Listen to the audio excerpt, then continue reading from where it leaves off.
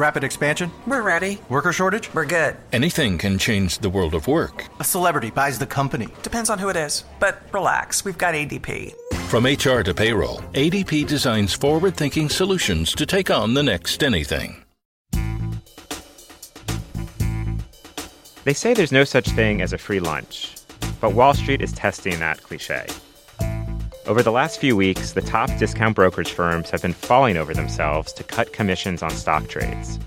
While that's probably bad news for the brokers themselves, the disappearance of fees should be good news for investors. Actually, though, the story is a bit more complicated. I'm Alex Eule. Welcome to The Readback. This week, I'm joined by Beverly Goodman, who runs Barron's investing coverage.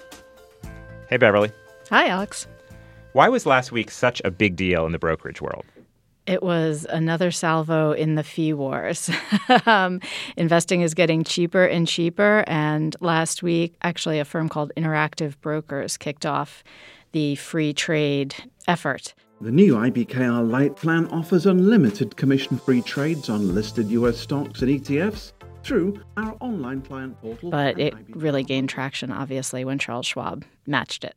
Schwab is eliminating U.S. stock, ETF, and options commissions. All the online broker stocks are getting hit on this news. It actually follows last. The brokerage industry is in for an all-out war for customers. TD Ameritrade is the latest to announce the elimination of fees on stock trades. This comes after E-Trade said Wednesday it is scrapping fees on U.S. stock, ETF, and options trades, although options will still have a 65-cent charge per contract. E-Trade follows Charles Schwab and TD Ameritrade in getting rid of the fees earlier this week. Free trade. So what does that mean? I can now buy Coke and Pepsi as many times as I want and never pay anything? Pretty much, yep. You can start your day trading career now. Very 2000 or very 1999. Yeah, so there are probably still some things to be worked out in reading the fine print, but generally speaking, investors that have a Schwab brokerage account, Interactive Traders, Ameritrade, we can probably expect this to ripple through other firms in the industry, will not be charged anything to buy or sell a stock, and possibly options, possibly funds, depending on the firm and how you're doing it. And once upon a time, these commissions were basically how brokerage firms made all their money? It was certainly how they made a lot of it, and it really has dropped fast. It wasn't that once upon a time ago. It was as recently as 2006. People at Schwab paid $20 to buy and sell a stock. Wow. And later this month, it's zero. Yep. Now, before we get to the consumer, let's just talk about investors who own Schwab stock for a second. This was actually not seen as a good thing for shareholders. True. Shares dropped. Schwab is not really very profitable. And Schwab is actually a very large company. It's a very diverse company. Its online brokerage platform is only part of the business. It also serves as a custodian, which basically works with financial advisors and actually holds the money of the advisor's business. Okay. It also has its own asset management business. It has its own mutual funds and ETFs.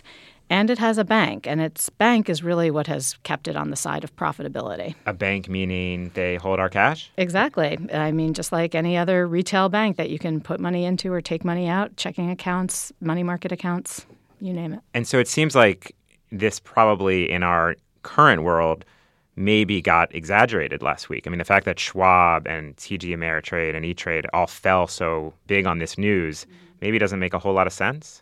It makes sense from a stock investor standpoint if you're invested in these companies, because these companies have dramatically reduced their revenue stream. The more pure plays like a TD Ameritrade, it's a much bigger hit. For Schwab, they've said that it's only going to affect 3.5% of their revenue, again, because Schwab is such a big company and they have so many different kinds of revenue streams coming in that free trades going from $5 to zero is not as big a hit on the whole company.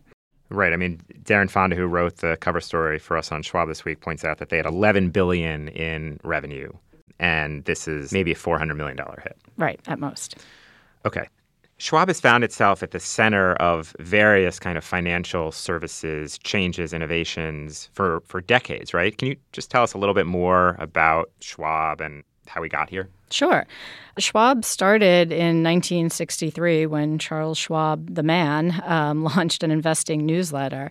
It, about 10 years later, became a brokerage, and in 1975 was when the big changes happened. That was when the Securities and Exchange Commission changed its rules on brokerage transaction fees, and everything needed to be a lot more transparent and a lot more simple. Okay. So once investors were able to fully understand what they were being charged, there was an opportunity for companies like Charles Schwab to actually deal with them a little more directly and a little more transparently.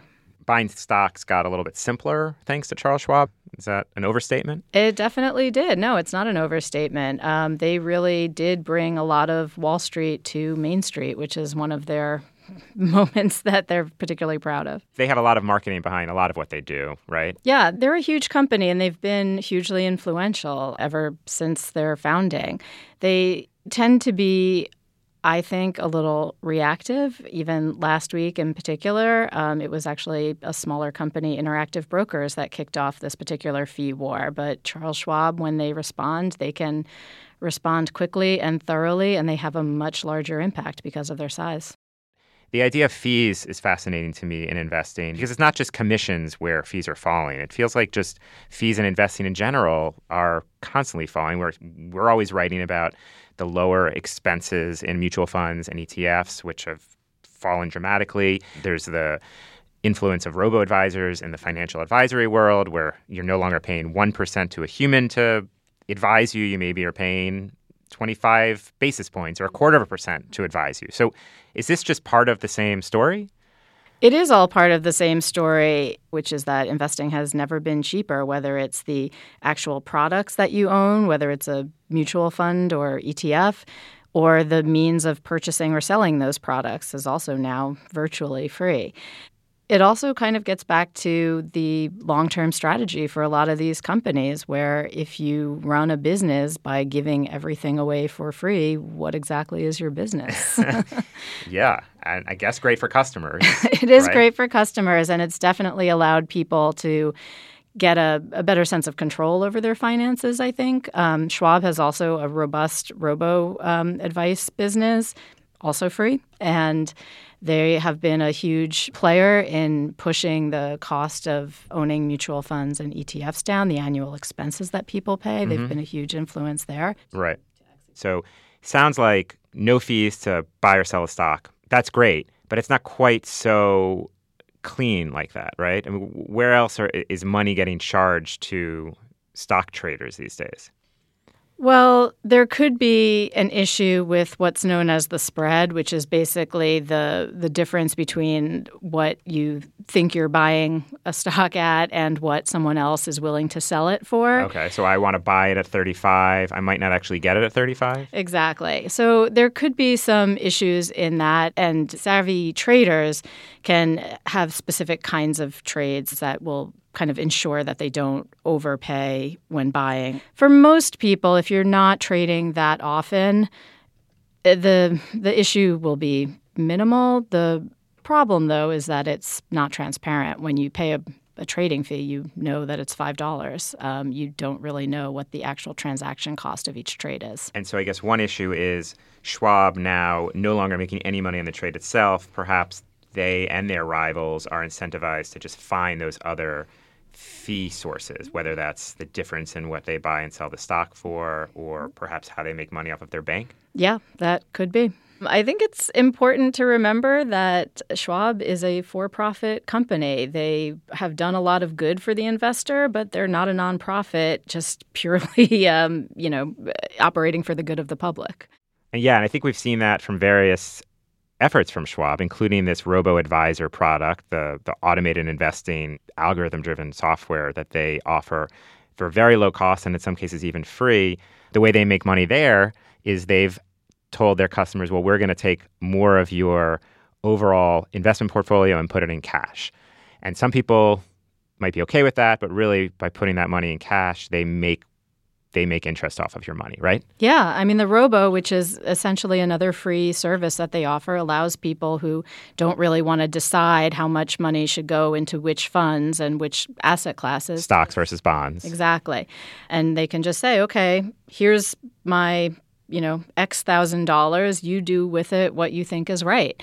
And Schwab has a tendency to put more of that money into cash, which ends up in Schwab's bank, than other robo-advisors. Most robo-advisors have just 1% in cash. Schwab 5 to 10, I think. And so right there is sort of a very clear example of how they'll continue to make money. Exactly. Even in a zero-fee world.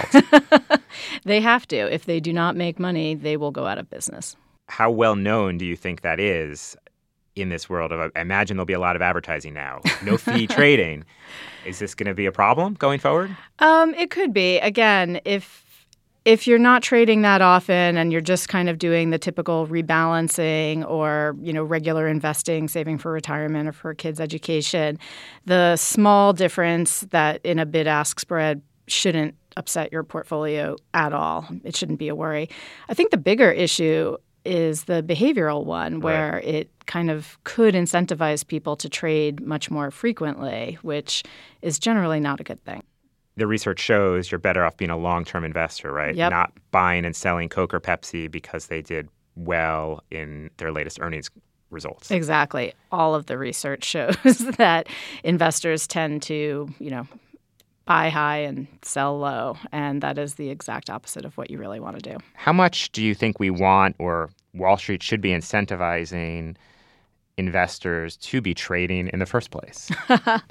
That's a great question. And I don't think investors really should be incentivized to trade. I mean, to the extent that trades are cheap helps them, especially people who are investing on a regular basis but smaller amounts. A lot of times, that could save them a lot of money if they're just doing it on a monthly basis. But at the end of the day, I mean, you really want to create an investment plan that you feel comfortable with, that you're not really changing all that much. Trading in and out of. Exactly. So it shouldn't be, what happened in the market that day, and now I need to make 6 trades to combat whatever I think is going wrong. Yeah. Or to take advantage of whatever I think is going right. I mean, really, the only time you should be trading is the occasional, maybe quarterly, probably annually for most people, rebalancing just to make sure that your plan is still what you want it to be. Mm-hmm. Some, continual saving throughout the year. And, a little bit when you actually need the money, when it's time to pay that tuition bill or you actually retire and you need to rethink how you're invested. All right. Makes a lot of sense. Thanks, Bev. Thank you. The broker news has continued to come in. After Beverly and I spoke this week, Fidelity announced that it, too, was getting out of the stock fee business. Fidelity's move is likely the final straw for stock commissions. To read our cover story about Charles Schwab and the race to zero fees, check out this week's edition of Barron's, and as always, Barron's.com. I'm Alex Eule. The show is produced by Meta Lutsoft. The Readback will return next Wednesday.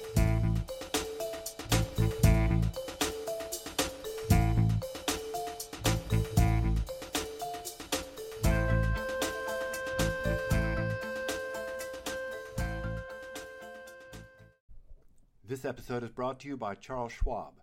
Decisions made in Washington can affect your portfolio every day. But what policy changes should investors be watching? Washington Wise is an original podcast for investors from Charles Schwab that unpacks the stories making news in Washington and how they may affect your finances and portfolio. Listen at schwab.com/WashingtonWise.